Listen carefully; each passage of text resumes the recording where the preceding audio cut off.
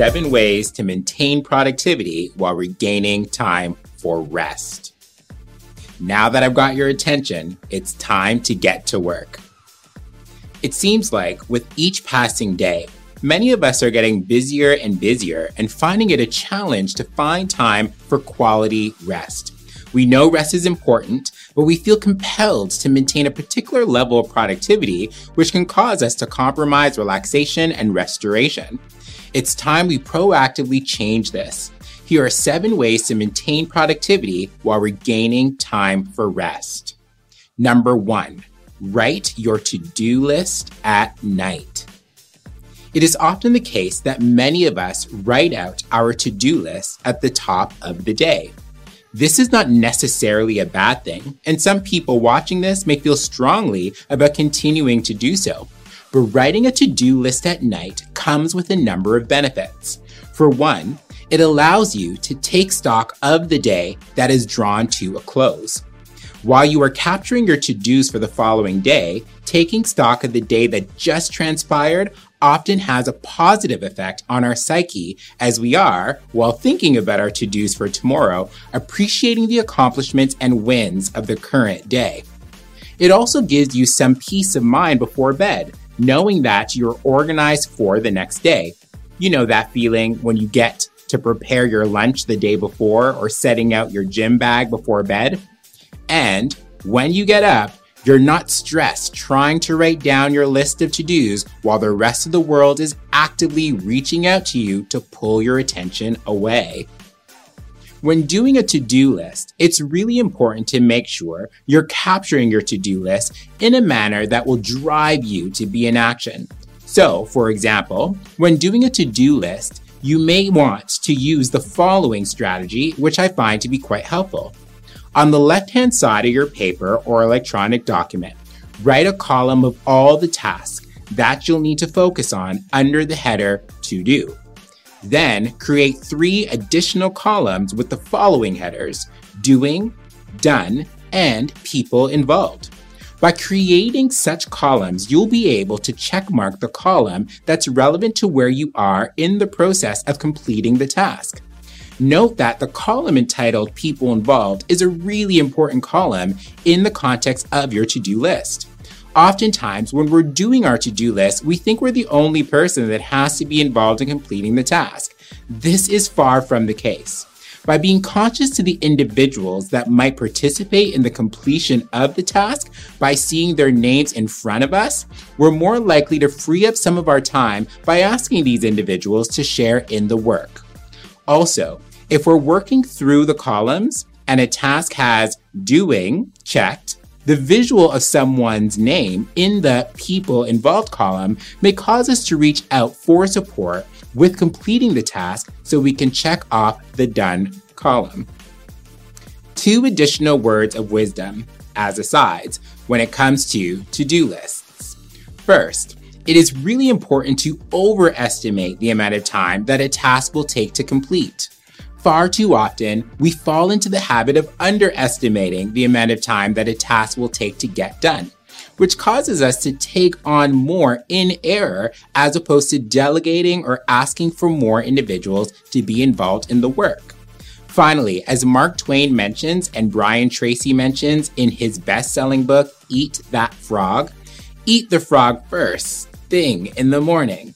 What this means is, when you're setting out to do your task, complete the worst task first and get it out of the way. This will clear your mind and enable you to get through your remaining tasks much easier. And by writing out your to-do list the evening before, you'll know what frog you'll be having for breakfast bright and early the next day. Number 2, get rid of distractions. We often find ourselves working throughout the day with a number of distractions around us. Sometimes these distractions are ones we're aware of, and other times they are distractions that are not so obvious.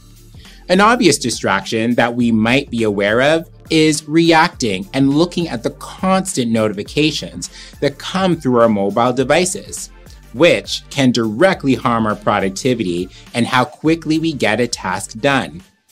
Distractions that may be oblivious may include the way we keep our space organized. Sometimes we set up an environment around us that inadvertently causes distractions. Think about how you might work when you're in an environment that's surrounded by books, such as a library, versus an environment that's surrounded by items that may pull your focus away. If you have an office set up in a bedroom, for example, try turning the desk area away from the bed. Make the closet door closed, and so on. On the topic of app notifications, or keeping our ringers on so that we can hear every phone call or email that comes in, it is important for us to acknowledge that seldom are there emergencies that occur for many of us that we would need to be aware of immediately. If an emergency were actually unfolding in today's world where there are multiple ways to reach out and get in touch with someone, the individual that needs to communicate the emergency to you is very likely to succeed. Be mindful of distractions and how they are adding up and how they are getting in the way of your productivity, which ultimately means getting in the way of the amount of time you have left for rest. Number 3, block off time in your schedule for routine activities. Our schedules are so important for us to manage effectively, as our schedule and what we prioritize will inform how we go about our day. This then informs what our rest period will look like based on what we prioritize. Let's be good to ourselves for a change and deliberately schedule time for downtime. Perhaps you have blocks of time set aside in your calendar for no meetings. You may want to call it No Meeting Mondays if this makes sense for you, or even Mental Health Mondays, where you set aside part of the day, say the morning, to do work that allows you to organize your thoughts, or perhaps catch up on any correspondence that came through late the week prior or over the weekend. For individuals that manage team members, another hack might be to set aside 1 hour each week for individuals that need to book some one-on-one time with you. Think of it as office hours, which is a common practice for educators to have in place for higher learning, where your team is more likely to book some time during this reoccurring window as opposed to randomly reaching out at a variety of different times, thereby pulling your focus away from getting your to-dos done. It is also prudent for people to block off times for lunch, screen breaks, going for walks, answering emails, etc.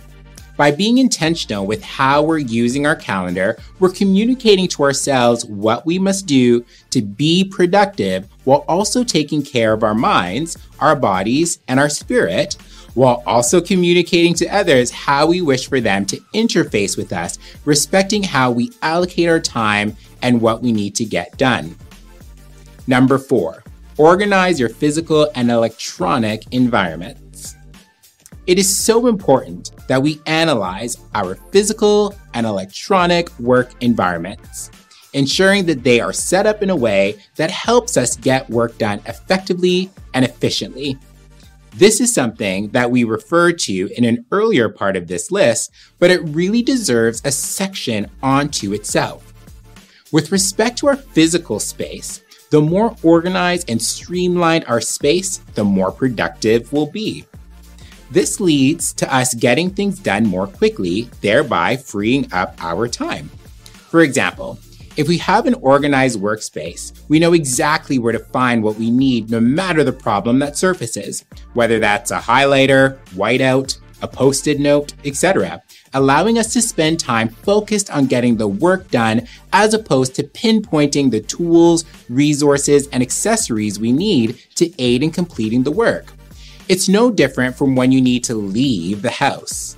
There are certain items that we need, such as our keys, and some are not organized in terms of where they leave keys, causing them to waste time searching for them at the time that they need to leave their home. By putting things in the same space and by keeping your physical space organized, you enable yourself to be on autopilot for those things that you should be on autopilot for. It cannot be overstated how important it is to have a clean, organized, and streamlined electronic environment as well. This includes having folders that are named in a way that keeps us almost instantaneously aware of what is enclosed inside folders that allows us to do our work with ease and speed.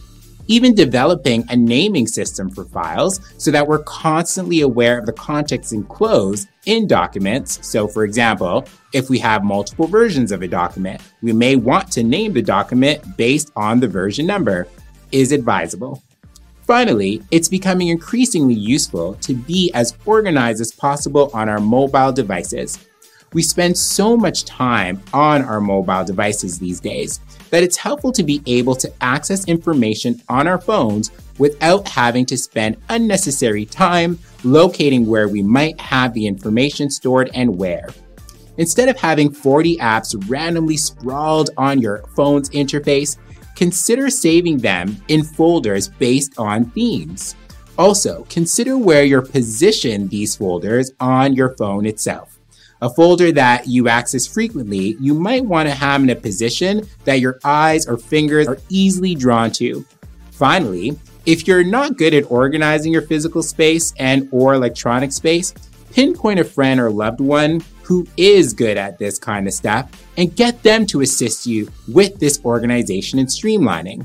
You may even want to take this a step further and hire someone known for being very good at this type of work. You will thank yourself later for undergoing this process. Number 5, get comfortable with saying no more. This is not to say that you'll become someone who says no to everything that someone asks of you. Clearly, as someone working in partnership with others or someone doing work on behalf of or alongside clients, you'll need to know when duty calls and when you'll need to figure out how you'll come through on finishing tasks, projects, or activities that they would like for you to be involved with. Having said this, you want to be mindful of not becoming someone who says yes to too much. You need to come up with a framework that will allow you to have some boundaries. A good way to determine whether or not something that's asked of you warrants a no in response is the following. Take a look at your to-do list or reflect on the volume that's keeping you busy, and then ask yourself if the task being asked of you will take a short amount of time or a long amount of time. Often, a task may take a longer period of time to complete if the manner in which to get the task done will be process heavy. To know if a task is process heavy, ask deliberate questions around who needs to be involved in order to get the task done. Also, always ask when something needs to be done by. If the timing is unrealistic based on the amount you have on your plate, respectfully share that you don't have the capacity to be involved or that you require additional resources in order to deliver. Number 6, do we really need a meeting for that? It seems these days more and more, we find ourselves participating in one too many meetings throughout the workday. While meetings are important, we have to ask ourselves if we're organizing one too many of them. Meetings are seen as important for collaboration, ideation, making decisions, and determining next steps. But for many people, is it time that we flip the amount of time that we spend in meetings with the amount of time we allocate for getting actual work done? So, for example, if a meeting is booked for an hour, can the meeting be winnowed down to 15 minutes in some way, leaving 45 minutes to do the actual work? There are all sorts of ways to cut down meeting times. Politicians, for example, often have little time throughout the workday and need to be briefed in a matter of minutes. Perhaps everyone that needs to share in a meeting is given a few minutes to do so and focuses more on getting questions answered and gets agreement on next steps. Similar to writing, when we're given a certain number of words to stay within and we find ourselves being very mindful of the most important words to keep, so too can we be this way in meetings, concise, focused, and bringing forward the most pertinent items if we embed this into the framework of some of our meetings. Number 7, encourage those with whom you work closest to adopt these frameworks as well. This is perhaps the most critical piece of advice on the list and is likely the most self-explanatory. We rarely find ourselves working in isolation these days. We're working in partnership with other people. Given this reality, we need to collectively agree on frameworks to work within to ensure our productivity is maintained while the extent of our downtime and rest increases. If everyone on a team can develop a shared understanding around what approaches allow for productivity and greater amounts of you time, the better life will be for all.